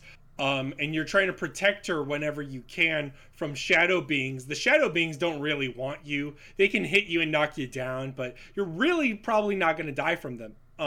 The only thing you can really die from is a fall from a long distance. Yep. Yeah. But otherwise, you're trying to protect Yorda from being taken into the dark little abysses of the shadow creatures. So, yeah, and then in terms of puzzle solving, you'll often have to like leave Yorda alone and leaving her vulnerable while you go figure something else out in another room. And that obviously, as Murph said, involves moving boxes, climbing ropes, cutting ropes, all that stuff. So like that's pretty much it. Yeah, you go ahead. If when you leave her alone long enough, the shadow creatures will show up because they're like moths to a flame. And Yeah. Or if you go to like certain areas out of order that you're supposed to do them, because there are some instances where I went on ahead not realizing there was a way I could bring Yorda with me. And I would like go on ahead like maybe 2 screens, and then I'd hear the gasp and run back, and by the time I had gotten back, she was already pulled into the pit. Right.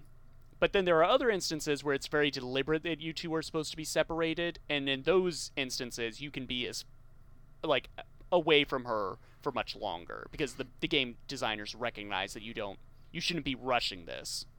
Yeah, especially some of the bigger platforming areas where you're looking for a way to bring her across because she can't jump that far. There's a lot of that was a lot of work just to drop a bridge. You know, it's one of those puzzle games. Reminds me of Half-Life 2. Yes, actually. Yeah. Where you spend 2 hours in another area just to bring down a bridge and walk 2 feet. Yeah. But it all works just fine. Like, I never felt, like, aggravated by having to protect Yorda, because, I don't know, there's something very intensely, immediately likable and I want to protect about her character design. There's also not a lot of stress in that game.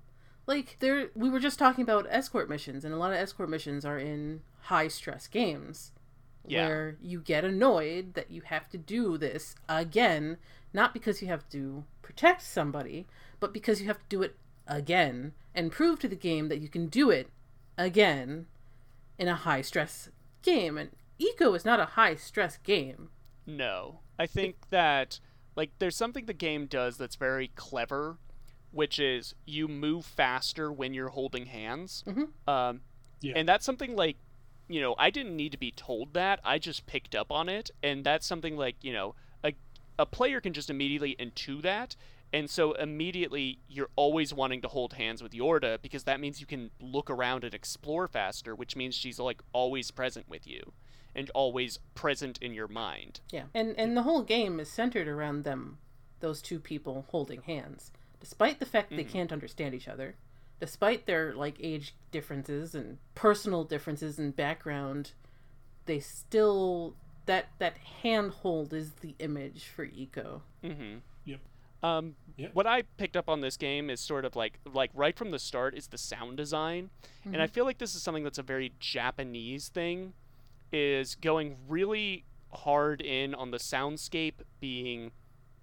How do I want to phrase this? Like, amplified, softer sounds. Like, the sound of your footsteps and, like, the sound of your birds are...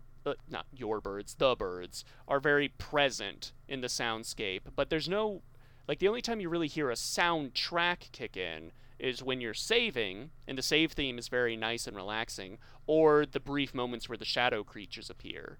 That also happens in Resident Evil, right?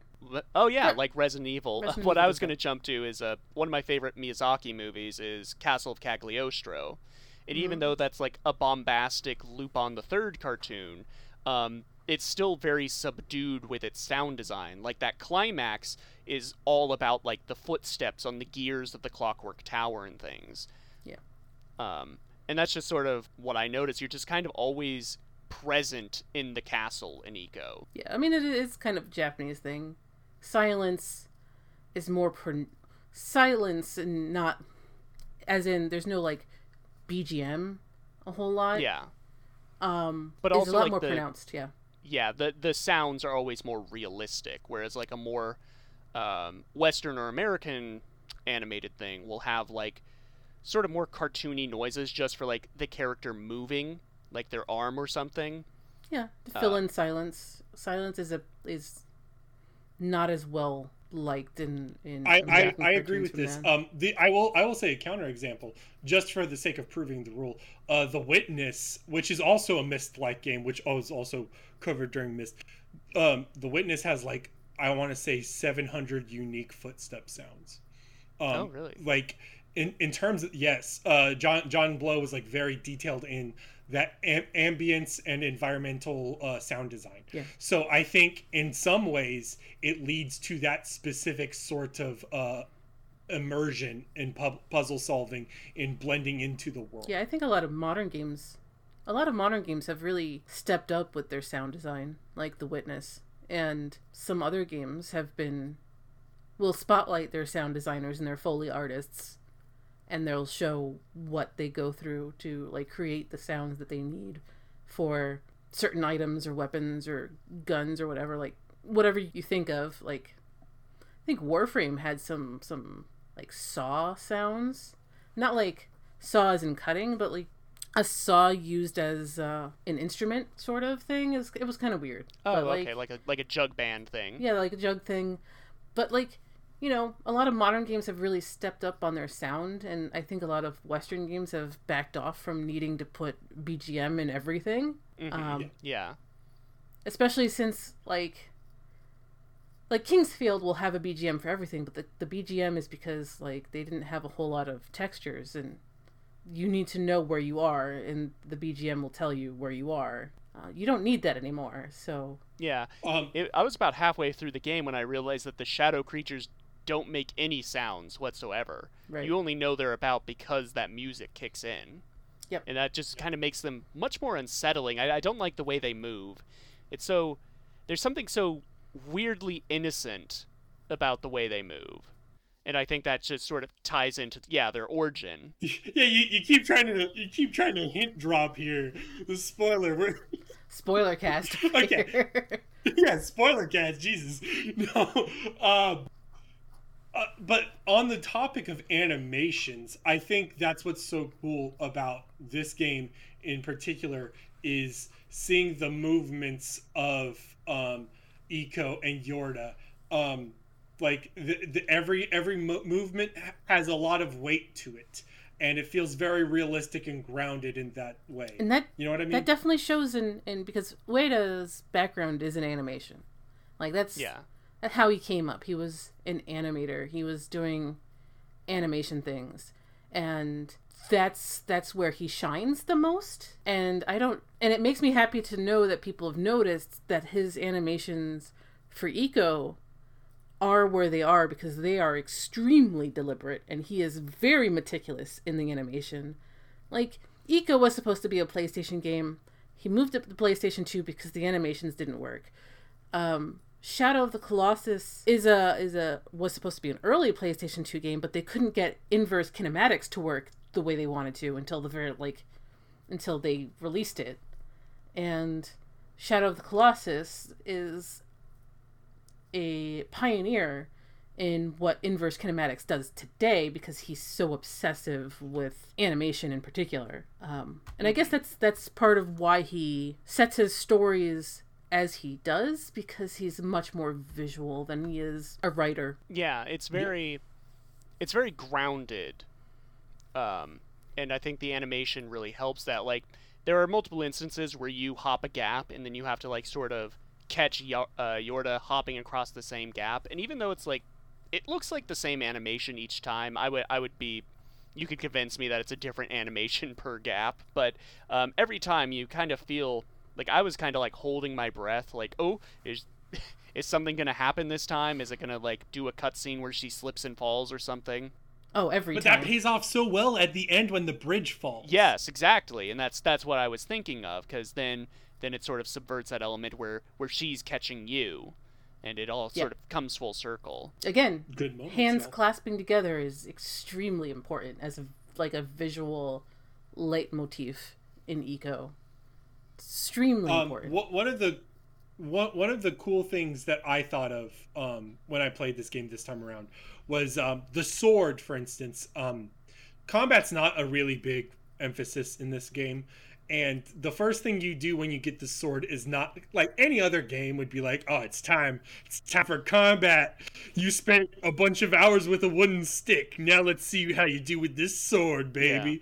Yeah. Instead, this game is like, oh, you can cut rope now. Yeah. And you're like, oh my God, I can cut rope. Oh. Yeah. This is a game changer. Yeah. That is. It's just moments like that just like hit. And then you get the lightning sword. and you don't even really use that for a couple minutes until you get to that like final like confrontation. How do you guys feel about that final like boss fight with the queen? I like how non-existent it is. Yeah. Like, or non-obtrusive. It doesn't get in the way. If it was real combat, I wouldn't have liked it. Mm-hmm. I think it is just enough of a puzzle for it to work. Yeah. Like, I think I agree. It's not a combat, like, there's combat, but it's not combat. Yeah. You know what I mean? I think I would have liked if Yorda was involved in that climax in any way, just to really bring the message of, like, you know, unity home. But I was still satisfied with that conclusion. I think going into, like, the final, like, cutscene and everything, I was definitely, like, because I didn't know, I looked up no spoilers, I didn't know how this game ended. I was like, well, are those crazy kids gonna get out? Are they? You're so worried. I was deeply, because the game does a very good job at getting you to not really care about them as individuals, but care about them as a pair. You know, and I think that's extremely masterful, and I haven't seen a lot of games do. And then they enjoy some melon. They enjoy some melon. And They that's chill on the beach. I love beaches. I'm so glad there's a beach in this game. And they chill on the beach, and you can find that beach in Shadow of the Colossus. Oh, so it is in continuity, is what Well, you're saying. They stuck the beach in, but you have to go really far afield. But yeah, I think I may have actually stumbled upon that beach when looking for the sandworm Colossus. Oh wow, you were really far afield, because like yeah, I missed the whole little cave you had to go into. Shadow of the Colossus is actually a huge map, and you don't necessarily need to traverse most of it. Yeah. It's very small. We'll talk about that on the Shadow of the Colossus cast. Yeah. I'm sorry. On that. But, like, you enjoy some melon, and you sit down, and then you try to speed run the game because of trophies. Yeah. Yeah, because you can... There's a couple of trophies that, like, will pop if you can get it under, like, 5 hours and I think 2 hours. Damn. Yeah. Okay, and that's when you get, like, the unlockable costumes and everything, right? No, there's none of that. There are some unlockable swords, I think. Lightsaber, if you like do. Really? Yeah, there's a Yes. lightsaber puzzle. It's a puzzle. You have to find. Oh. Did you guys get the mace? Oh, I No, did. Yeah. What? Yeah. There's a couple of weapons in the game that will unlock if you find the puzzle in the field. The puzzles are dumb sometimes to find. And They're hard. then complete the puzzle in the field. And then you'll find it. Okay. So go. So, like, I'll give you an example of the mace. So here's what you do for the mace. On the waterfall level, when you go up to the thing, there's, like, trees out in the thing. You have to like hit one of the trees enough to where you get a ball. You bring the ball into the one room, and then there's like a basketball. There's like walls. One of them is miscolored. You push the miscolored wall. This doesn't happen any other time in the game, really. Where you push the wall and it twists, and then you take the ball, and then you get on the switch, and then there's a box that comes out, and then you throw the ball like basketball into the fucking basket. And then you get the mace. It is a very video game. And then you beat. Part of me doesn't like it. Then Part you of me beat the does. Rabbit It's fun. King in a race, and now you can play as Waluigi. I understand. I'm not shitting you. This is the game. Yeah, there's a This is couple what of you like do. hidden puzzles, and they yield weapons. You don't need the weapons. The weapons don't really help you very much. It's just, oh look, I got a thing. I got a Just its own souvenir. reward. It's a dumb reward. Yeah. How do you guys feel about like the individual puzzles? Is there one that particularly stands out, or one that seems a little silly? I think everybody I've talked to, and I agree, water wheel, the water wheel puzzle. It will. Yeah. Wait, what do you mean? Can you describe more? I don't know what. It's the name. I think the first time you're really outside, and you have to manipulate a water wheel,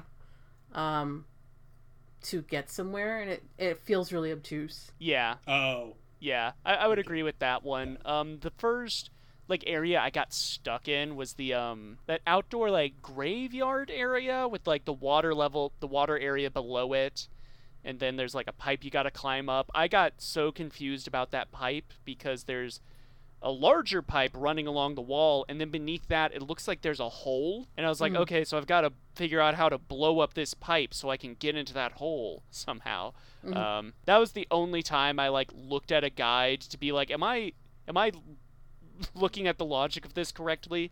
And it's like, no, I was completely off. You can just go back to a hole and reach down and pull up Yarda out. Yep. My least favorite, I don't know why, it wasn't that hard. I don't like having to time things sometimes. The highest stress, you want to know the highest stress situation in this fucking game was when you have to blow up the fucking tower. You have to throw a lit bomb and you have to like hit the tower just right. I used like 3 or 4 bombs. It was very annoying. I didn't mess that up once, even though I replayed that area a lot because I kept falling. Okay, Murph. Oh, you're so fucking good, man. I'm good at throwing bombs. You're good at jumping. You know, we complement each other. So yeah, sure. Hold each other's hand and run through the castle. Yeah. Yeah. You'll be my Yorda, Murph. I love you. Okay. What any other thoughts on this? Murph, you read like half of the fucking novelization. I did. I want to know about this novelization. Okay, well, I do have a fascination with video game novelization, so I did buy the novelization Eco Castle in the Mist.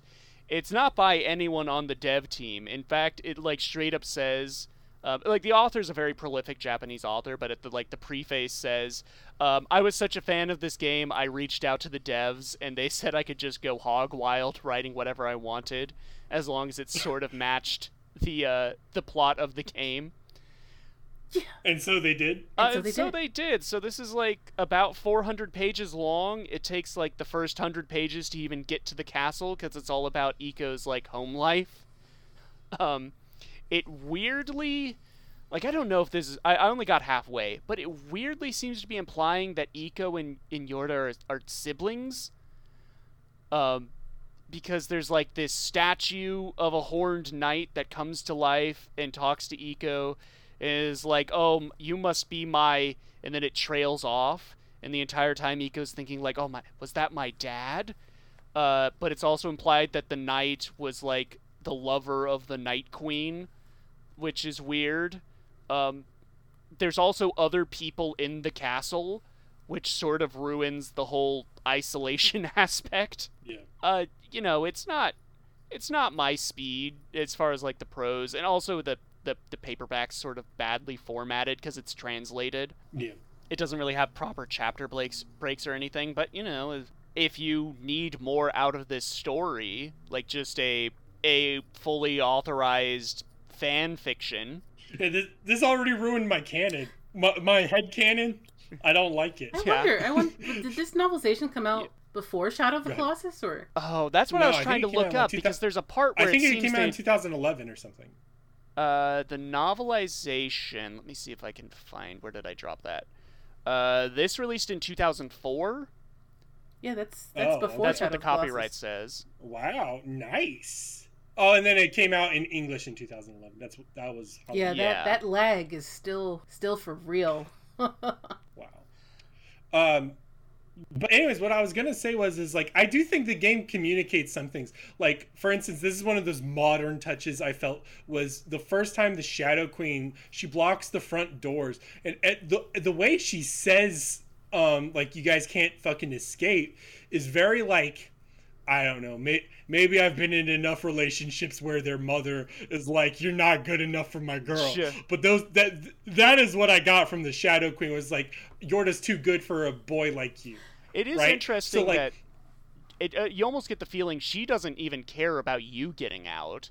It's just the fact, Yes. because she's like, oh no, my daughter can't survive outside the castle. Like, that's her justification, Yes. not like, oh, you shall not escape, boy with horns.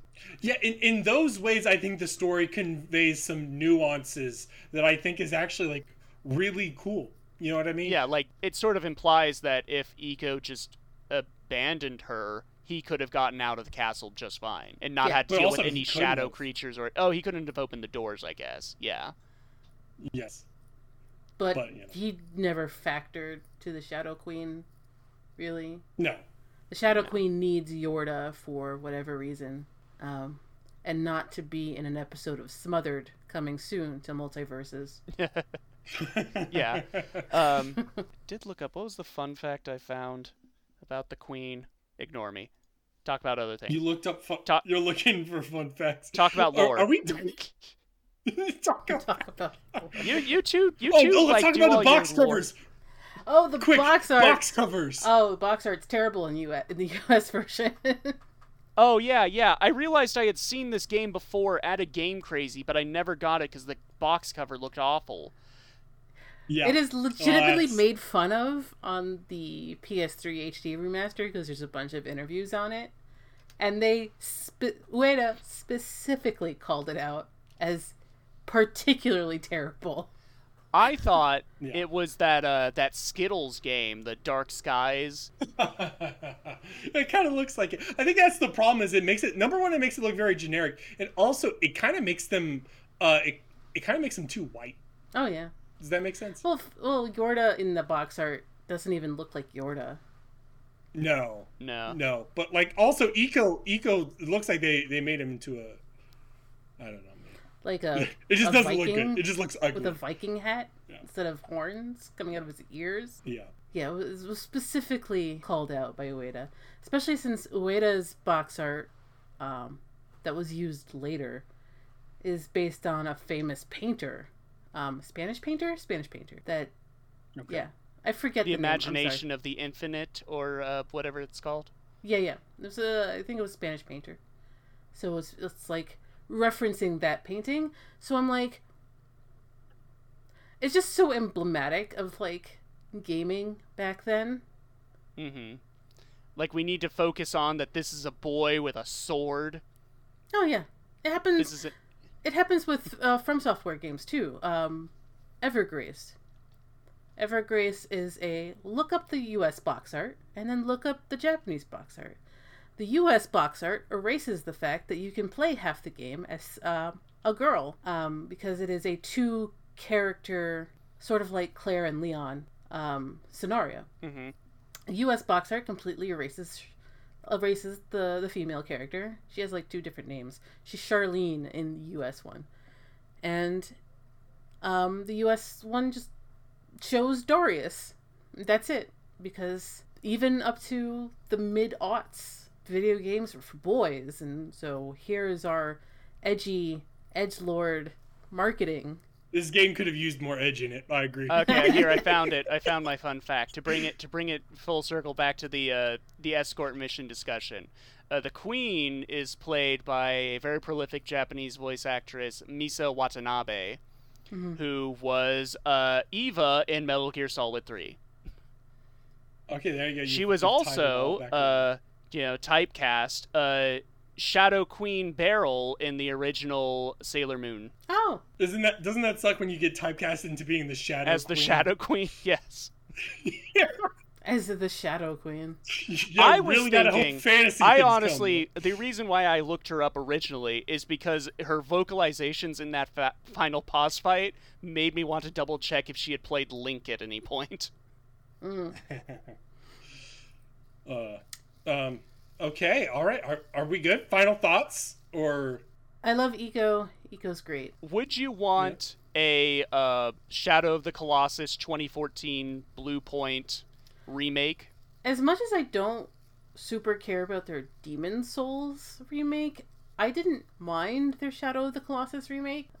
Basically, I want more people to play the game, and I don't really like it if they have to go spend umpteenth amount of money to find a retro copy. So bring it up. Yeah, bring it up. Fine. yeah. I mean, for me, I don't think things are sacred. Now there's definitely arguments to be made. Yeah. Gonna put that on your tombstone.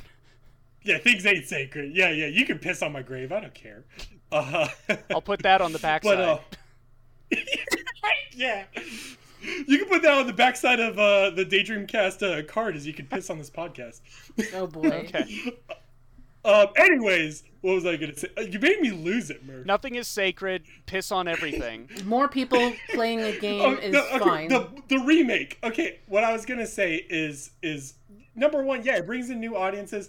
there could be an argument of it not capturing the magic of the original, but then the original exists. So I personally don't mind when there's artistic liberties taken in remakes. I think that's what that makes it more interesting or something. It'll be fine. Blue Point specifically as a developer, but I think their game would be inoffensive to me personally. Yeah, Eco isn't something Eco isn't going to be something that you would cause a whole lot of issue. Because there's not a whole lot to it. It's a very, very tailored, specific, streamlined sort of game. There's very little to mess up if it's just a straight remake. Yeah. That said, if there's a remake or a $1,000 game, then fine, bring a remake out. Mm-hmm. Let that $1,000 game might as well not exist anymore. I'm looking at you, Kuan. If the game is $1,000, it might as well not exist anymore. Just bring it out again. Game preservation is very important. Mm-hmm. And old games are good games. That is an old Pavlos catchphrase. We could have put that on the card. I forgot. Yeah. The only thing I would worry about with a remake is kind of like the worry with the Shadow of the Colossus remake is they don't get the tone of the lighting right, or like the washed out aesthetic. I feel like the washed out look is very important to both the original Shadow of Colossus and this. Yeah. I think they'll make mistakes if they make it, yeah. If that's what you were asking, yes. Yeah. Their aesthetic is definitely not dreamlike. No. And they have that entire art department at Bloompoint now, and they need to flex it, so... But they're making Bloodborne PC port, right? No one's making Bloodborne PC port. No one will ever make Bloodborne PC port. But that's what all the articles say. The weekly articles. Blue Point needs to make Bloodborne 2 Electric Boogaloo. That's what's happening, baby. Rock and roll. Anyways, I think it's time for plugs. Plugs? Yeah. Theo, go ahead and tell us your plugs. I am both on YouTube and on Medium at youtube.com/c/casative and theomony.medium.com. From there, you can find my Twitter, my Discord, and you can track me down. I'm all over the place. You're terminally online. I saw that from the Try Guys Twitter post. I can't believe I know exactly who the Try Guys are. I've seen BuzzFeed videos. I see them. There were so many people on my TL going, I have no idea who the Try Guys are. I'm a cool hipster person. I will say Ned was my least favorite. So yeah, I think Ned was everybody's least favorite. Yeah. Anyways, I only knew about the Try Guys from an H-Bomber Guy video because they got their sperm tested. Oh, the soy thing. I don't consider myself a sheltered individual, but I am always taken aback when my timeline blows up and it's some like YouTuber that seems to have been fully formed out of the ether with 6 million subscribers, like beat his wife or something. Oh jeez.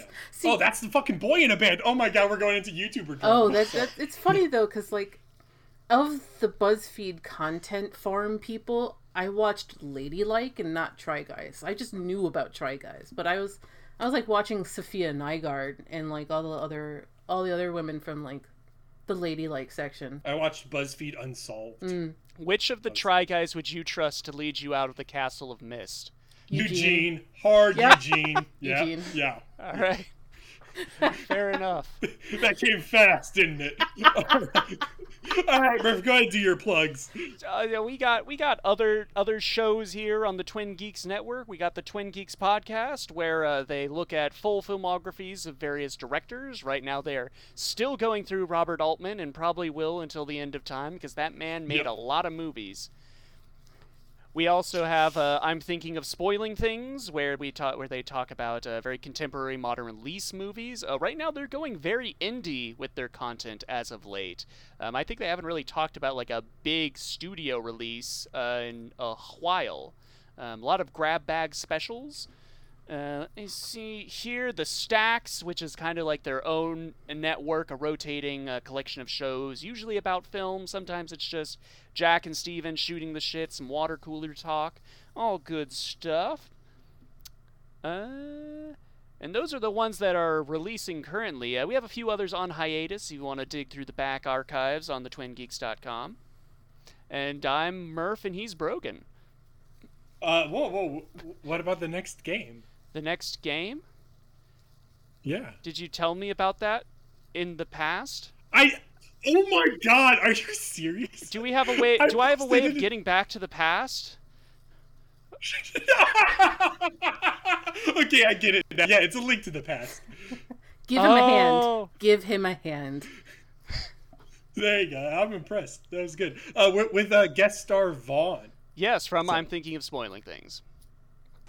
Oh, it'll be a good episode. The first Zelda episode. I know. So, and with that, I think we're playing out. Yeah, no, the music's going. There's like the guitar solo part. You're gonna have to sync that up when I say that, Brogan. No, I'm not gonna do that.